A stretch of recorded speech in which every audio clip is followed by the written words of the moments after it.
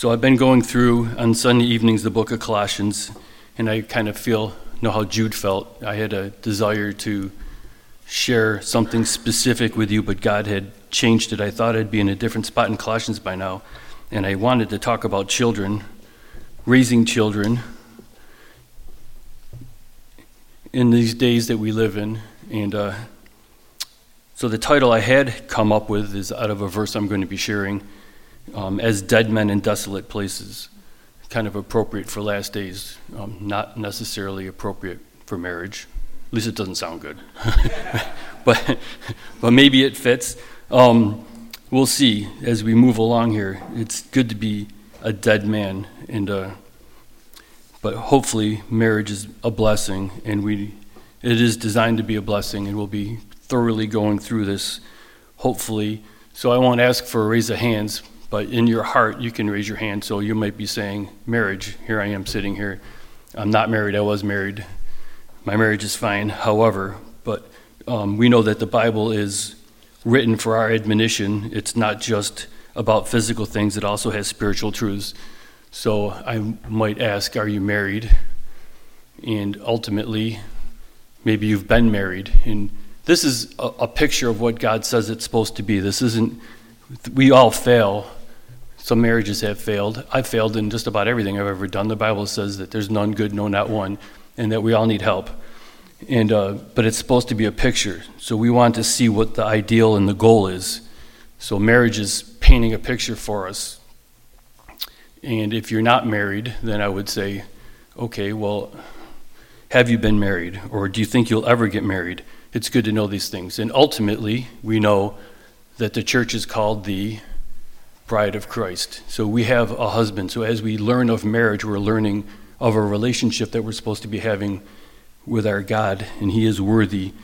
Worthy is the Lamb. And my chapters I was planning on going through ended up coming down to a few verses: wives, husbands, children, fathers. And we just sang of that too. We're all children of God. So as you have a child and you're raising a child, I think God allows that to happen because he wants us to know his heart as being a dad. He wants us to know how he is towards his kids. So whatever the Bible tells us a husband's supposed to be, it's because that's who he is. So even if you're not a husband, you can learn of that. If you're not a wife, which I'm assuming we all would claim to be the bride of Christ, we can learn of all of these things. And just to back up a little bit, I think it's pertinent. Colossians 3:12. If you would turn with me there. And again, this had become one of my favorite books now. And anytime you teach through a book, it becomes your favorite book because God works in you, and it's good. Some of us, whatever gift you have, God will meet with you there and equip you there, and you'll quickly learn to appreciate these things and grow in it. But it says in chapter 3, verse 12, "Therefore, as the elect of God, holy and beloved, put on tender mercies, kindness, humility, meekness, long-suffering, bearing with one another and forgiving one another. If anyone has a complaint against another, even as Christ forgave you, so also you must do. But above all these things, put on love, which is the bond of perfection." Verse 15, "And let the peace of God rule in your hearts, to which you were called in one body, and be thankful." Let the peace of God rule in your heart. We realize all of these things that we're reading about are fruits of the Spirit. When the Holy Spirit comes in you and comes upon you, he wants to do something through you, and one of the fruit is peace. God wants us to have peace, and you can have peace. You should have peace. So when it says let the peace guide you or rule you, that word rule, some of us appreciate sports maybe more than others. It actually is the same word as used umpire, like calling you out or safe. How do I know what God's will is for your life? Seek the word, pray, let him speak to you. And sometimes it's just as simple as, do I have a peace about it? And if you're willing to be guided and directed by him, he'll show you. He wants to show you. He has a plan, and he wants to work that plan in your life. You don't have to convince him to share something with you. He doesn't like hide and seek. He wants you to know his will. And sometimes it's just a matter of letting that peace, I don't have a peace about that, then don't do it. Or I do have a peace about that. And sometimes we can get confused because we're emotional creatures and our flesh has feelings. And sometimes I might be anxious because I'm nervous, but the peace of God can still be there. And we just have to learn to grow and discern through all that. And that's why the blood is so important, as we just sang about. Because when you mess up, he's not sitting there as a taskmaster. We're going to read what a father's supposed to be like. And he wants us to get it right. And he encourages us so we can just walk with him. So let the peace of God rule in your heart, to which you were called. We are to have peaceful lives.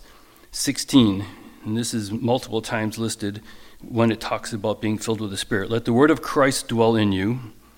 How does the word of Christ dwell in you? First, it needs to get into you, so read your Bible. Richly in all wisdom, teaching and admonishing one another in psalms and hymns and spiritual songs, singing with grace in your heart to the Lord. And just how important it is to what you fill your ears with. Right as the Sunday school song goes, be careful, little children, what you hear, what you see, what you touch, what you do, and to be filled with things spiritually that will admonish you and grow you. The Bible tells us, Paul wrote, right, whatever you feed is going to grow. If you feed the flesh will get strong. If you feed the Spirit will get strong. So what are we feeding ourselves? And just in regard to, again, Colossians 1 and 2 doctrine, Colossians 3 and 4, how it works and looks in your life, the practical being of it. And to begin here, to be practical in order to live a life for Christ, you need to be filled with the Spirit. It's not enough to be good at something. In fact, usually if you were to do a study through the Bible, things that people were good at were usually where they fell because they trusted in themselves for it, not God. Usually my greatest strength is my greatest weakness. And things that I think I can't do, and God calls you to it, then he'll be the one that does it through you. And you'll be crying out to him, begging to him, and you'll walk away knowing that you had nothing to do with it at all. Let this song and this hymns and singing, God, read Revelation. There's a lot of singing going on in heaven. Some people pick churches because of the worship, because it's all about how they feel. Worship in heaven is about him. In fact, everything here is about him. It's that simple. It's all about Jesus. You could just put that on your shirt and walk away. That's life. But I was listening to a radio station and I heard this song, thinking on marriage, thinking on this study, and it just kind of spoke to me. So I'll speak to you. Some lyrics. Lately, and maybe this is true in your life, maybe it's not, but lately been down so low, my faith seems to come and go. Some days, Father, I don't know, how did my love grow cold? But you help me see again, this world is not the end. Jesus, my sweetest friend, you're worth the suffering. When every day's just another struggle, and this really hit me, when every choice is an act of war, gotta pray, gotta press on to the prize worth fighting for. Every time we make a choice, it's an act of war. You're either fighting God, fighting someone around you, or your flesh. And we get to choose who we're going to fight. And in marriage, God doesn't give us marriages because I needed help and he brought the best person in the world to my life, although he did. But it's not that I'm to bring her down, right? You live with another sinner in your home, and you're going to find out. It's great when you're engaged, and all of a sudden reality hits, and wow, they're not as perfect as they thought they were. Wow, I'm not as perfect as they thought they were. And now, then have kids. That'll make it better, right? Yeah, pun intended. Laugh, right? We know. Which is why verse 17 is so important. And whatever you do in word or deed, do all in the name of the Lord Jesus, giving thanks to God the Father through him. So all of that, be filled with the Spirit in everything that you do, and immediately he talks about marriage right afterwards. And before we get into that, the Lord asked me, I'll ask you. Meditate through the scripture. Don't just read it, study it. Whatever you do, what do you do? Sometimes God asks me, what are you doing? Oh, I don't know. I'm walking, trying to get by. I don't know. What am I doing? You explain it to me, Lord. What should I be doing? What are we doing in marriage? Why do I do what I do? Why do I react the way that I react? And I'm here to read, not because I have it perfected, not because I'm even necessarily good at it, because this is what the Word of God says. This is our goal, and not that we're here to condemn. Maybe you've had a failed marriage. God's gracious. Moses allowed it because of our hearts are hard, right? We can get a hard heart. We're going to be reading about that when it gets to husbands. But he wants us to strive for perfection. Let's exhort each other. Let's try to grow in every relationship and every aspect of our Christian walk that we have. And the truth of the matter is that you are on a mission from God. I am on a mission from God. You have a mission. There's a purpose and a goal for every single person that he created. We were talking about that in the Sunday school meeting last week. Right? If you're called and you have a gift and you have a ministry, if you're not doing that, then what are you doing? Whatever you do it heartily unto the Lord. Well, this is something I can't do heartily unto the Lord. I don't really know. Well, then why you bother wasting your time? He's gracious and he lets us get through things, but we're on a mission from God. It's important. Otherwise, why didn't he just save us and then take us home? Right? You get saved, you get baptized, they hold you under the water, you go home to be with the Lord. Don't come up for air, right? He has a plan for us, right? He lets us come up. We're to die to self, but then live. We're supposed to have an abundant life in Christ. And in marriage, not just here, in other, the prison epistles, right? Called the prison epistles because Paul was locked up, he was in jail, and he redeemed the time. He was on a mission. He didn't let his circumstances knock him down. Ephesians, Philippians, Colossians, and Philemon. He wrote them. In fact, probably wrote them. Some of them are very similar. We're going to probably end up in Ephesians by the time we're done here. Speaks about the same things. Be filled with the Spirit. Walk with Jesus. Whatever you do it heartily. This is what your home's supposed to look like. He puts it first in both places right afterwards. And why? Well, first of all, he loves kids. This is an example that kids are supposed to see what a Christian life is supposed to be like, what a relationship between Christ and the church is supposed to be like. And we're on a mission. Have I mentioned you're on a mission? This is how I'm trying to get through the word submit and not get stoned up here. So, verse 18, wives, submit. So submit, what does that even mean? Well, we all know it's the S word. Our flesh, it's not a natural thing, which is why he says, if you're going to do this, you need to be filled with the Holy Spirit. But the word actually is a word that is a military word, and it means to be underneath the mission. This is my part of the mission. I am not ahead of the mission. I don't get to choose the mission. There's a plan. God laid it out. Are we willing to submit to God's plan for my marriage, for my job, for my kids, for anything? And I've never met anyone smarter than God. Maybe, I know you haven't either. I'm sure we've met people that think that they are. There's all kinds of books that will contradict us that claim to be intelligent. And what does God call that? Foolishness. Wives, be in submission, and the word in the Greek, so I've been told, I'm not a Greek scholar by other people that have read this, it actually means voluntarily. So you have to choose to do that, and we understand that everything God does, he invites us to. Right? He doesn't make us do anything. So, husbands, if you're reading this to your wives, it's not your job to make them do it. I still remember the first time my wife came home from New Christians, New Believers, a Women's Day. I think it was in Grand Island, so she was away for the weekend and came back. And we're both new, and I'm reading, and she walks in and said, how was it? And she just stared at me, and then turned around and walked away. That good, huh? Then she came back and she looks at me again. She goes, you want to know what they told me I'm supposed to do? I don't know. How do I answer this? I don't want to mess up. She goes, they told me I'm on a mission from God to serve you. I'm glad they told you that. But it's true. We have a goal. And again, what is your marriage for? So if your wife has a mission and you have a mission, what if they don't line up?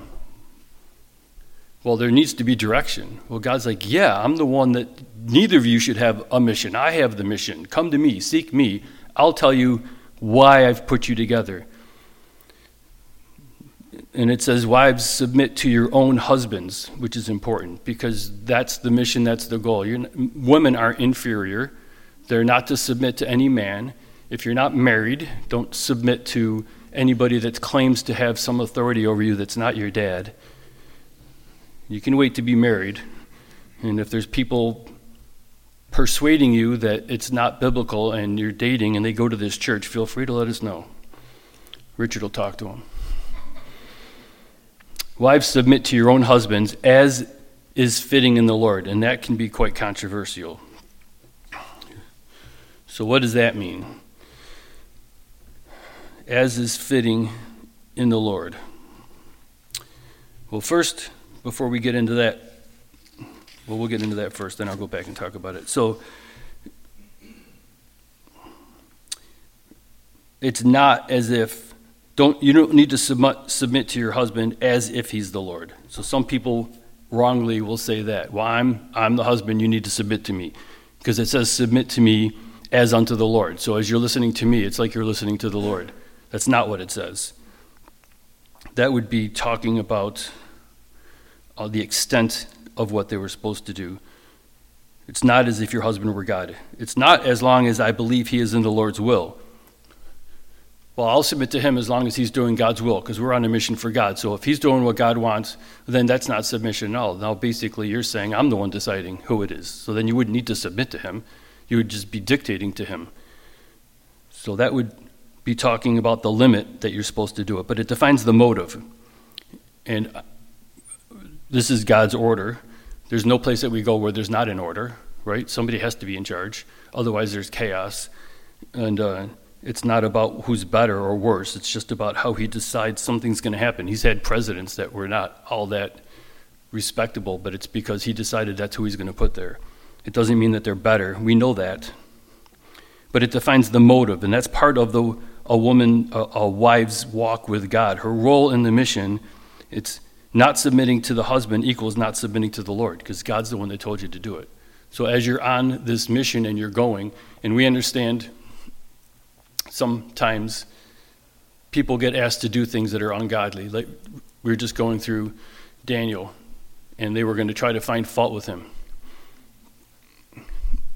So what did they do? They had to pass a law that made prayer illegal. Not just prayer, but prayer to anybody other than the king, to Jehovah. So in other words, he was following every other rule. They couldn't find anything. He followed the laws of the land because God had told him to. But when it came to violating the commandments, he says, that I'm not going to do. So no woman, no anybody's ever dictated. Paul was in jail for not giving into the law when it told him to violate the law of God. And I was right at, I can't remember what time of the day it is, on the radio station on CXV. There's a family show that I don't get to listen to very often. But just one day I happened to be driving, and they were having an author come on the show that wrote books on marriage and things like that. And they were talking ahead of time, wondering what percentage of marriages in the world do they think have some form of abuse going on in it? Because he wrote books like this. And then they were wondering how many in the church. And I was astonished. Now, abuse can mean many things. It's not just physical. It can also be emotional. But when he came on the show, he said they found that about 30% of marriages have abuse going on in it, misrepresenting God, the heart of God. No wonder there's so many people that can be discouraged. And then they asked him, well, how many do you think in the church are? And sadly, the church is a generic word, right? It doesn't mean Bible-believing evangelical people that call themselves Christian, but it was the same percent, 30. He goes, I go out and I talk to people, and unfortunately, there's things that people just don't get, and he's convinced that they're not saved, the abusive side. But so marriage, what it isn't our idea, right? We didn't come up with this idea of marriage. In fact, the very first human ever created was married because God told him to be. So marriage is something that he gets to pick the rules on because it's his thought. It's not for our pleasure. Marriage is pleasurable. A lot of things that we do are pleasurable, but it depends upon the motive of it. We shouldn't just be seeking to get something out of it, right? What does the Bible say? What fulfills all the commandment? Love God and love others. And sometimes the natural side will say, well, what about me? My unsaved coworkers, we used to joke about that all the time. In the movie Rocky, he goes, what about Paulie? Who's going to take care of me? I'm going to do this for you, but who's going to take care of me? And you imagine a world when you didn't have to worry about making yourself anything. You can just be free to die. And in that same world, everybody is just trying to take care of you. That's heaven. Let's practice that. Marriage, just take care of the other person and do everything that you can for them in Christ. Submit yourself to God's mission. Play the role. And it's not natural. So some women might say, I don't submit easy. That's just not who I am. Well, I'll tell you quite frankly, it's not anybody. Nobody does that. That's not our human nature. It doesn't mean God hasn't called you to it. It's a supernatural thing. You need to be filled with the Holy Spirit. And husbands, we realize that. So have patience, have grace. You do your part. And it doesn't matter because the mission, you're on a mission from God. Marriage has a goal. And just like evangelism, you can go out and evangelize. What's the goal? That people get saved. But people getting saved, you can't do anything about that. All you are is told to call to a play. Do your role. You be faithful in what God's called you to. He'll take care of the outcome. So you're not called to make sure that the mission even comes to pass. You're just called to say, this is my play, this is my part in it. I'm going to do what God told me to do because that's how I worship him. This is my act of worship for my God, is I'm going to fulfill my role in what he says is going to work for his glory, because we can't know his will unless he tells us. We can't supply the need that we have to serve in him unless he gives it to us. We can't do anything apart from him. It's not for our pleasure. Right? Ephesians, Philippians, 2 Thessalonians, it all says that we're created for his good pleasure. And sometimes we just want to be married, we don't even know why, right? And it tells us back in Colossians 3, therefore put to death your members which are on the earth, fornication, uncleanness, passion, evil desire, and covetousness. And the last time I thought through this, the Lord had spoken to me, that when you want something that God hasn't given you and you go out after it, you're coveting it. And if God's not giving it to you, the act of doing it is idolatry. You're going to another God to get something that you think that you need that God isn't giving you. If God hasn't brought to you a wife or a husband and you're going out after it, it's idolatry. It's not healthy. You're coveting something that God hasn't done. It's not wrong to desire a godly thing. It's just wrong to go about it in the wrong way. You need to find out how that is. And sometimes people will go to lengths, right? And they get into trouble. I've had family members, I've had multiple people I've known that have gone out and married people just so that they could get married. And it doesn't take long. They're not around anymore. They'll drag you down. Even some claim to get saved just so that they could get here. And then as soon as they get married, they don't want anything to do with God again. And think about that. You're joining yourself to somebody you're supposed to be on a mission with. Somebody that's not saved, what mission are they on? It's dangerous. So I asked earlier, who in here is married, right? We're all the bride of Christ. The church is called the bride of Christ. The church, which means Jesus didn't marry unsaved people. He only married the church. The church is the bride of Christ because he's investing in us and doing something in us, and we're on a mission with him. We need to be careful about covetousness and desiring things that they're not good for you. It'll hurt you. We don't say that because we don't want people to be happy, but seeking your own happiness only will cause you harm. It'll hurt you. You don't want to be subjected to somebody. I heard one pastor talking about, he was out on a mission field and met this woman that had been single and she was older, very godly woman, had high respect for her, and said, you're not unattractive, you're faithful, you're doing all this stuff. You've never been married? And she's like, no. And he's like, if you don't mind my asking, why? And she just said, I've never met a man that can master me. Which is healthy. If you can't find someone that you're willing to submit to, then don't marry him. Are they walking? Are they on the same mission as you want to go on? It's important. Otherwise, you're just getting yourself into trouble. And due to time, I think I'll skip it, but there's that whole thing with Balaam and Balak, right? Jude tells us in the last days there'll be false prophets. Then he says some have caused to err in the same error of Balaam. And then what did Balak do? He was sent to curse the people of God. He couldn't. He blessed them instead. And that goes through Numbers chapter 22 to 24. And then next thing you know, Numbers 25, it seems like a totally different section. There's men and women having relations that they weren't supposed to have relationships with. And next thing you know, God brings his judgment. And it tells us in Numbers 31:14 that Moses was angry with the officers of the army, with the captains over thousands and captain over hundreds who had come from the battle. And Moses said to them, have you kept all the women alive? Pastor Rob just taught through this not long ago. Look, these women caused the children of Israel through the counsel of Balaam to trespass against the Lord in the incident of Peor, and there was a plague among them in the congregation of the Lord.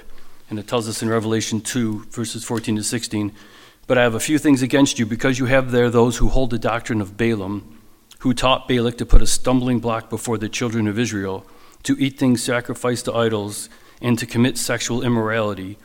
Thus you have those who hold the doctrine of the Nicolaitans, which thing I hate. And Jesus' response to them is repent. Just repent. It's not healthy. It's not good. I'm not going to do that. So if that's what marriage is, and what is marriage, right? And we know that it was Adam, not new to any of us, right? Adam was created in God's image. And some people jokingly but truthfully will say he needed a helper. He needed help. Men need help. I mean, men do need help. I don't have to tell you that. Maybe some men I need to tell that to, but we need help. So he was going to bring a helpmeet suitable to him. However, then they will say that Adam, out of all of the people that might not have needed help, I would think it would be Adam, because everything that was of Eve was in Adam when he said that to him. She came out of him. The things that were taken out of him are things I'm lacking. He had children after his image. Adam was created after God's image. There's only two real men, Adam and Christ. Everything that we think of as feminine and masculine. But what Adam was doing is sitting there looking, Mr. and Mrs. Elephant, Mr. and Mrs. Giraffe, Mr. and Mrs. There was no way of him expressing God's love to another being. So he took Eve out of him and said, now the two can be this picture of love that I want to create. Father, Son, and Holy Spirit. A picture of Jesus in the church. It's not good that you're alone. You need to have an object to express God's love through. The two became one. One became two. Now the two can become one. And what did he need help with, right? He needed help to express God's love. He was created to worship God. She wasn't created to do his laundry, although that might be a service she loves to do. My wife does my laundry. My wife does my everything. Thank you, honey. It's not wrong that they do that, but that's not what he said I needed help with. I need help with everything. But ultimately, to serve, like emotions. I used to sit there sometimes during worship, seeing people cry, saying, man, they seem really spiritual. Why can't I get broken down over music like that? And God finally answered me. He says, do you want an emotional relationship with me? I'm like, I don't know. I'm a guy. I don't know. Do you want me to have an emotional relationship with you? He's like, no, just love me and keep my commandments. Okay, that I can do. Give me a to-do list. I'll do that. I can't force feelings upon myself. I don't need to. My feelings were taken out of me and given to my wife. She's very emotional. We compare. We're very compatible in that way. She has a lot of things I'm lacking because the two of us make up one. So when you have two things that weren't separated and put back together, I remember doing a Sunday school lesson years ago, wondering how am I going to teach this to kids? A man and a woman, which is the next thing that we talk about. What is marriage? It's between a man and a woman, because a man and a woman are the thing that made up the original. Eve was taken out of Adam, so Adam and Eve make up what man was intended when he was made in the image of God. And I ended up drawing this really bad picture because I can't draw of a human. And then I drew a squiggly line through it and I cut it out. And then I cut out lots of pictures of them. And if you were to take two of the ones on the left, it doesn't make up what the original looked like. You needed one from each to make up the original one. And you don't have to get into detail. You can teach kids things, but it's a truth that's heavenly. Adam and Eve worship a picture of Christ in the church. And think about that. How intimate, how close, what you get to learn about even if you're not married. Think about what it would be like to be married. And sometimes we can be rough on each other. Little things can bother us. But how intimate is it? That's the relationship God's trying to get across to us. That's what he wants your relationship with him to be. He knows everything about you. You can't hide anything. You do know that, right? Sometimes I forget. Sometimes we go into our prayer closet, and sometimes we go into our other closet thinking he can't see in there. He sees everything. He knows everything about you, and he still loves you. He still loves you. Just be real with him. And Malachi 2, right? It talks about God hates divorce. Divorce is not the unforgivable sin. It's not the unpardonable sin. However, God does hate it, and the reason I'm glad he hates it, because we're the bride of Christ. Can you imagine if God liked divorce? He's never going to leave us. This is our goal, what we're to work towards, but we're frail, we're human. We have hard hearts. He doesn't. It's a picture. God is good. And in that Malachi, he says God desires godly offspring. One of the reasons why he hates divorce, he wants kids to learn of him through looking at the family and how the family is set up. Another thing that we fail in. But we try, right? We go through this and we are to picture to our children a love relationship between a husband and a wife so that they can understand how much God loves the church. And if we don't teach them that, how are they going to do it? And unfortunately, the world is breaking down. You can't get it by watching TV. Dads are doofuses. We're not supposed to tell anybody about that.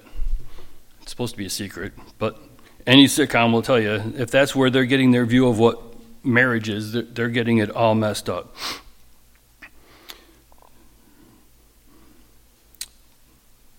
Verse 19, husbands,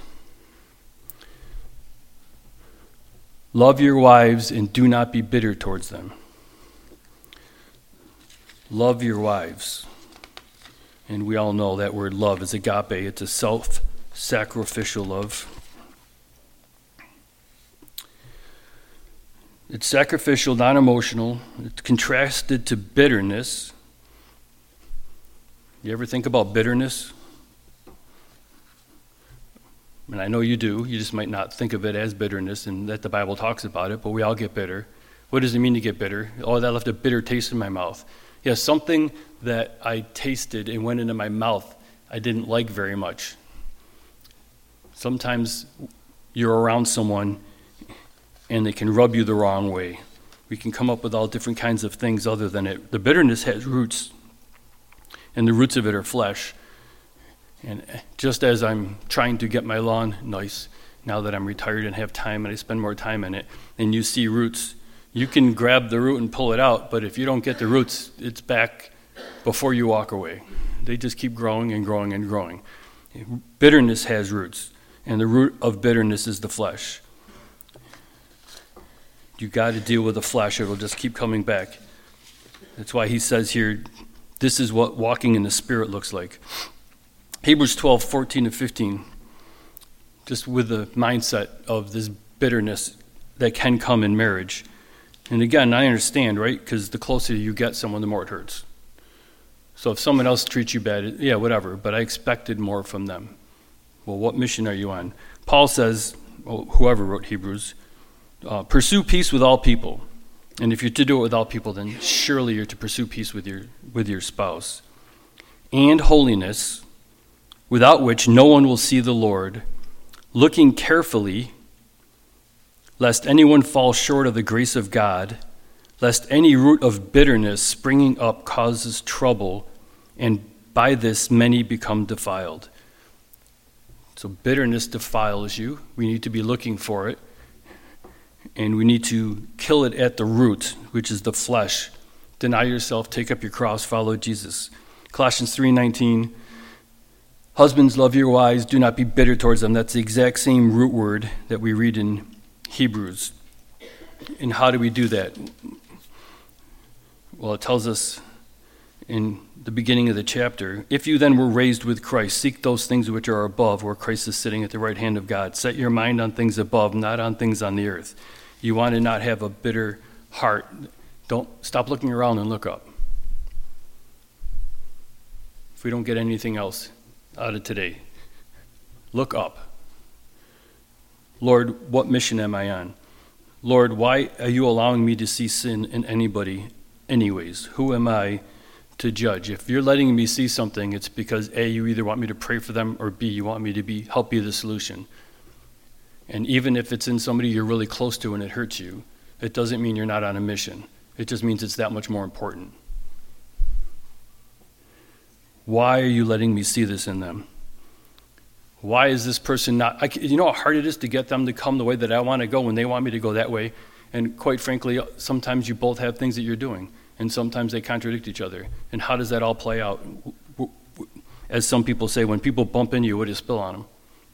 If your heart's full of Jesus, you'll be spilling Jesus on them. Stop looking around and look up. Set your mind on things above. That word set your mind on things above. That word set. Matthew 16, verse 21 to 23 says, from that time, Jesus began to show his disciples that he must go to Jerusalem and suffer many things from the elders and chief priests and scribes and be killed. That might cause me to be bitter. And be raised the third day.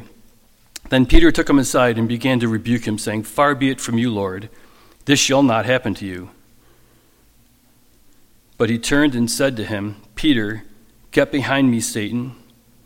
You're an offense to me, for you're not mindful of the things of God, but the things of men.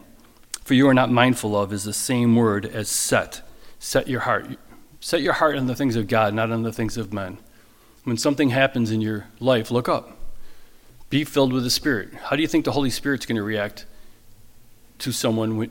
He wants you to be his hands and feet. If your heart is filled with him, then what will come out will be there. If you turn with me to 1 Peter. Anybody that's come listen to me before, there's safety in just reading Scripture.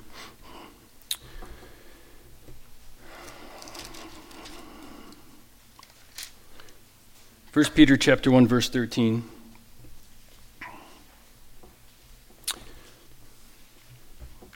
And I'm going to be reading quite a bit here.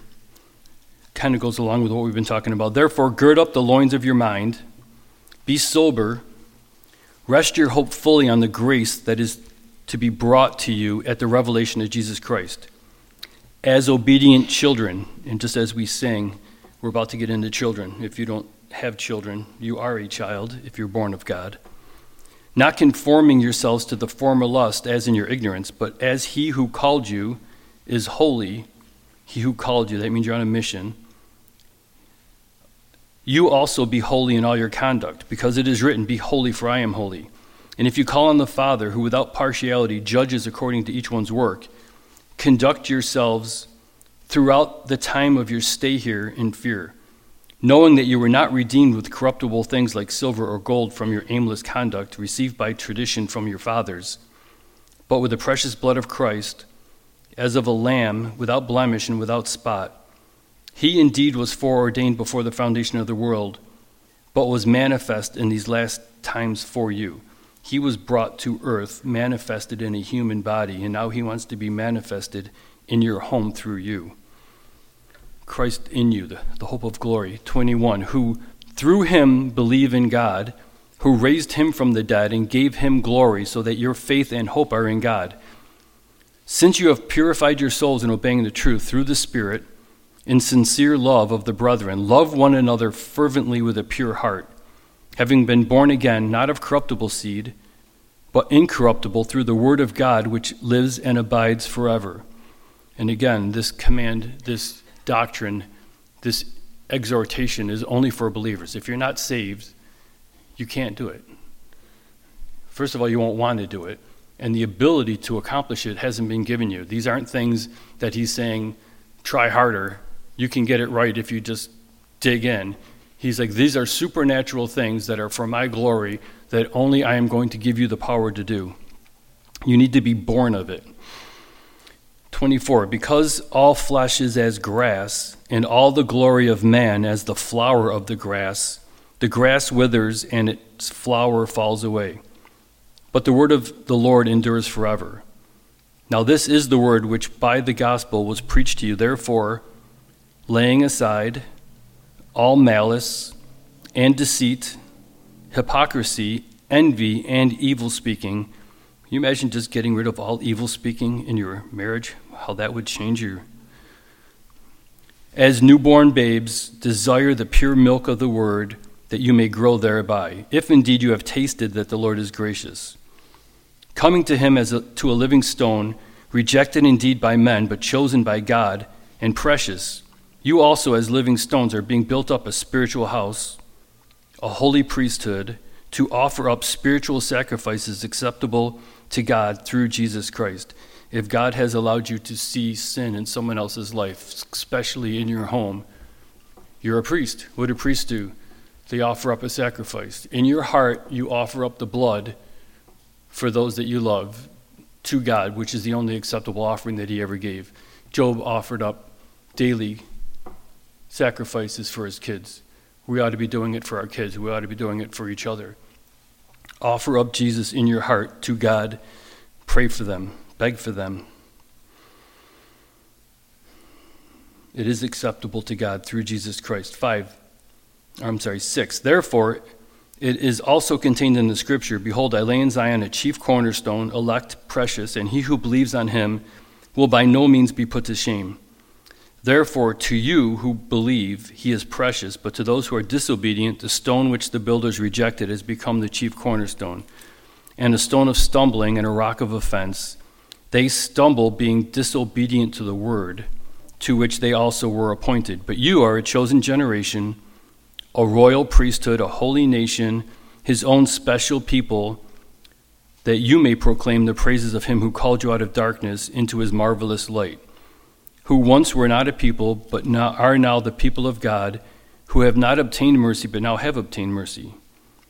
Beloved, I beg you, as sojourners and pilgrims, abstain from fleshly lusts which war against the soul, having your conduct honorable among the Gentiles, that when they speak against you as evildoers, they may, by your good works which they observe, glorify God in the day of visitation. And I wrote in my Bible, you are on a mission from God. And because of that, 13, therefore submit yourselves to every ordinance of man for the Lord's sake, whether to kings as supreme or to governors as to those who are sent by him, for the punishment of evildoers and for the praise of those who do good.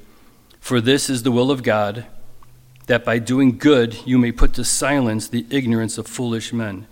And we are learning more and more how foolish and ignorant unsaved people can be.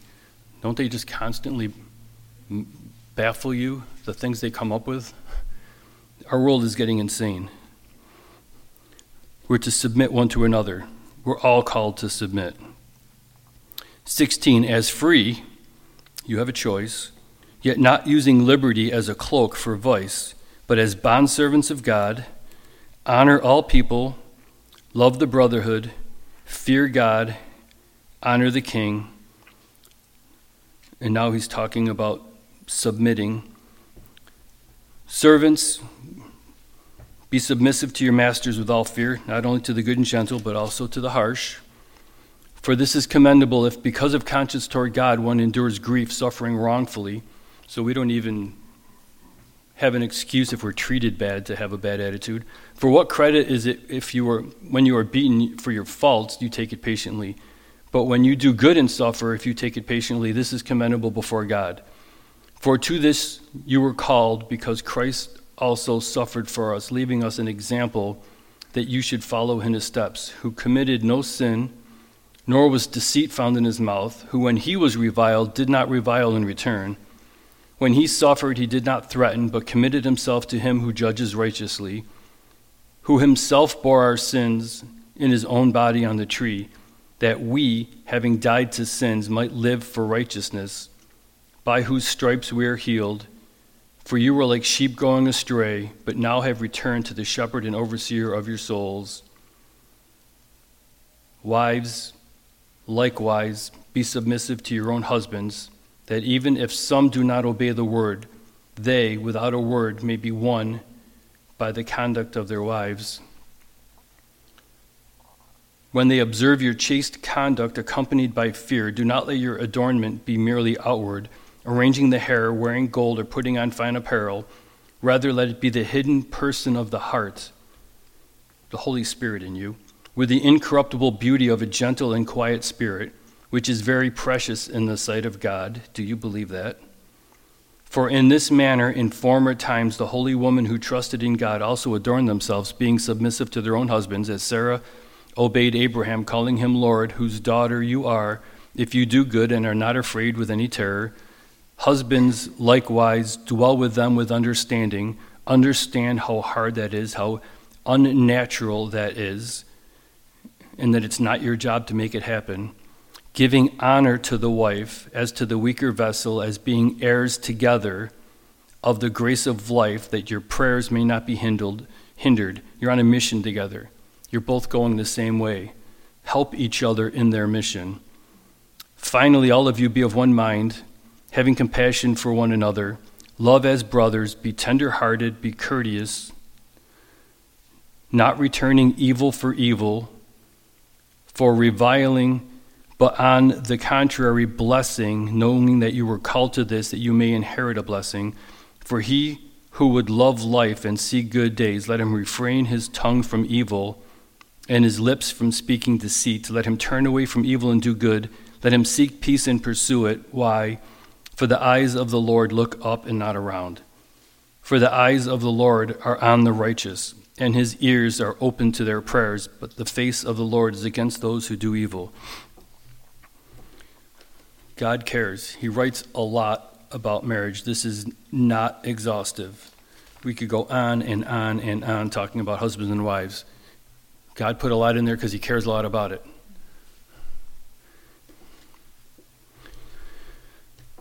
Now let's pick on the children. They're not here.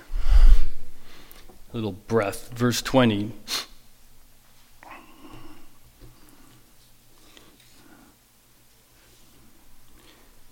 Children, obey your parents in all things, for this is well-pleasing to the Lord. Children only have been given one command, which is honor or obey parents. And that's their role in the mission. And it seems simple, or not maybe if you're a child, but again, we're all children of God. So my role as a husband is defined by God, and because I'm a child of God, I need to submit to him. He's a good dad. He knows what's best for us. I might not understand right now it might hurt him more than it hurts me, but I should listen to him. Have you ever heard that said to you? Have you ever said that to your kids? Well, God says it to us. Trust him. He knows what he's doing, and he has a plan. God loves children. They have a role in the mission. And obviously a very common verse for children is we're in Colossians, is Proverbs 22:6, and I think it's misunderstood often. Train up a child in the way he should go, and when he is old, he will not depart from it. And a lot of people quote that thinking if I teach my child about Jesus when they're young, they're guaranteed to be saved when they get old. And it's not really what it says. Not that we shouldn't teach children about Jesus when they're young, but it actually says train up a child in his way. And it's instructional to the parents, not necessarily a promise for the child. And just about every commentary that I read explained it that way. And as a parent, you need to understand your children. You need to know your child. I have two kids, and they're quite different from each other in every aspect of their life. And I need to understand when I'm raising them, and not that I did it well, but God had created them for a specific purpose, and it's my job to find out what their calling and gifts are and encourage them in those things. That's how they're to be brought up. That's how to live. The word train up in the Arabic means they used to take dates and crush it and rub it on the roof of the mouth to cause them to suck, to get them to feed. They're giving them a taste for Jesus. It also means to dedicate. Usually that same word is used when they're dedicating a house or the house of the Lord or utensils. They're dedicating something unto God, and we're supposed to devote them to God. And we know, again, Rob's going through the Old Testament, and Solomon wrote that verse, and Solomon's kids, there isn't one of them listed that walked with the Lord. But it's not our job. Again, we don't cause the mission to happen. All we do is are faithful in our part of the mission. You're told how to raise your kids, so do it and pray for them. We need to discern them individually, and if we love our kids, we're going to do what's right. And the only way that they're ever going to believe the gospel is if they hear it, right? We know there's only one way to get saved, and that's it. And then it goes on from children to fathers. Fathers, do not provoke your children lest they become discouraged. And I'm just going to read quickly Psalm 78. That's a verse that the Lord had given me for Sunday school, I believe, as well as raising kids. I'm not going to read the whole thing, just the first 8 verses. Give ear, O my people, and this is a contemplation of Asaph. It's a teaching psalm. Give ear, O my people, to my law, incline your ears to the words of my mouth. I will open my mouth in a parable. I will utter dark sayings of old, which we have heard and known, and our fathers have told us. We will not, verse 4, we will not hide them from their children, telling the generation to come the praises of the Lord and his strength and his wonderful works that he has done. 3 things we are going to tell our children's children. For he established a testimony in Jacob and appointed a law in Israel, which he commanded our fathers, that they should make them known to their children, that the generation to come might know them, the children who would be born, that they may arise and declare them to their children. Verse 7, that they may, for this reason, set their hope in God and not forget the works of God, but keep his commandments, and may not be like their fathers, a stubborn and rebellious generation, a generation that did not set its heart aright, and whose spirit was not faithful to God.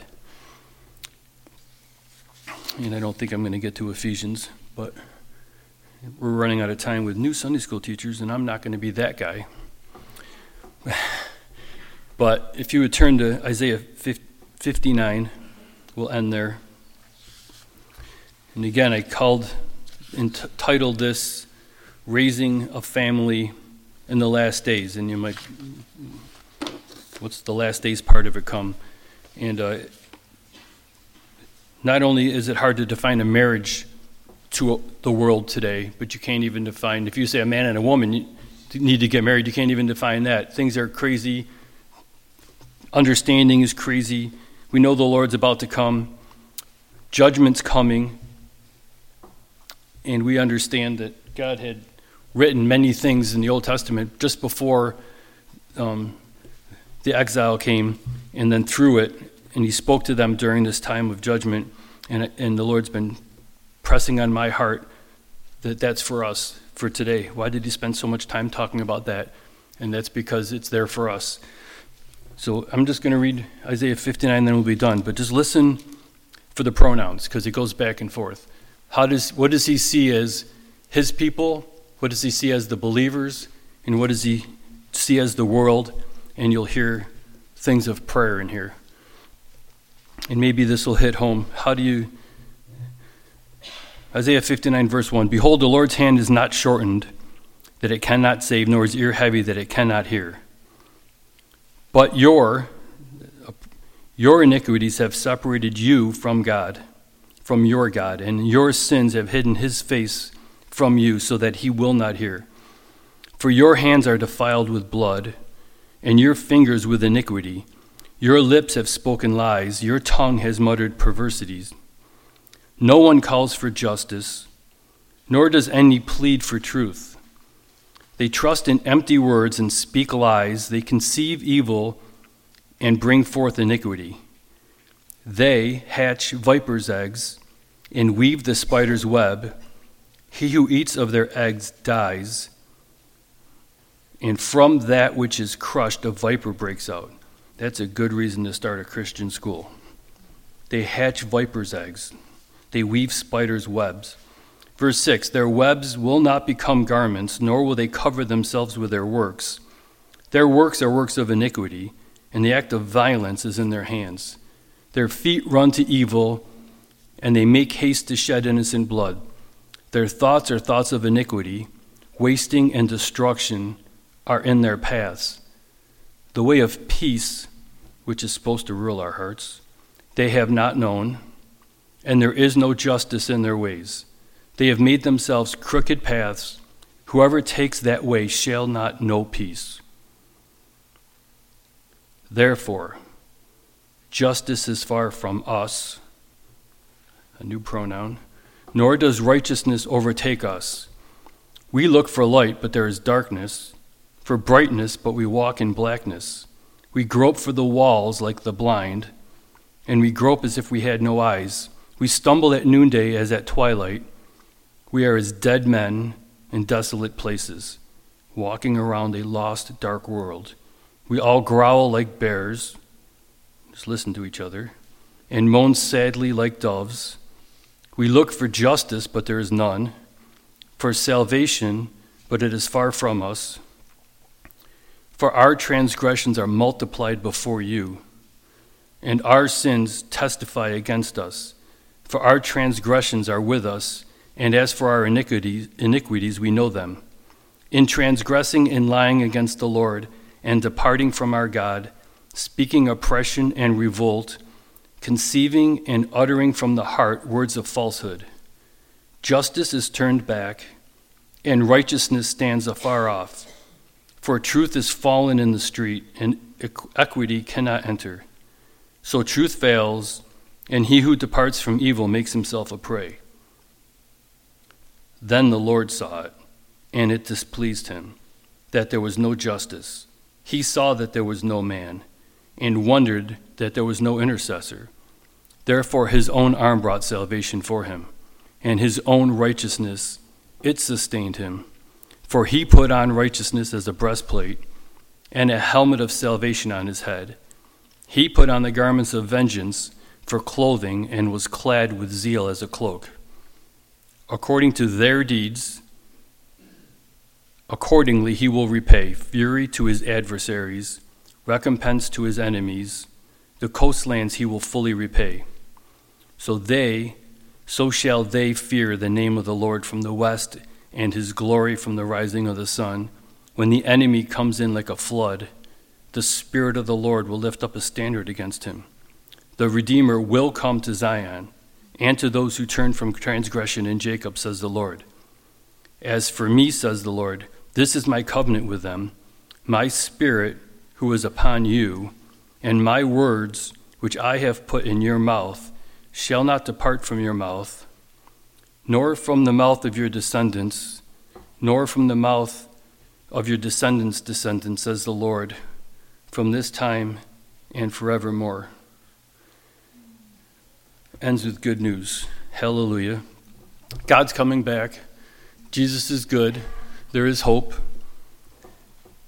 And we're going to pray. We're going to pray for the marriages. I don't know if you've noticed, if you're not on the prayer chain, marriages in our body have been on the prayer chain like every day, probably for a reason. God knows what's going on.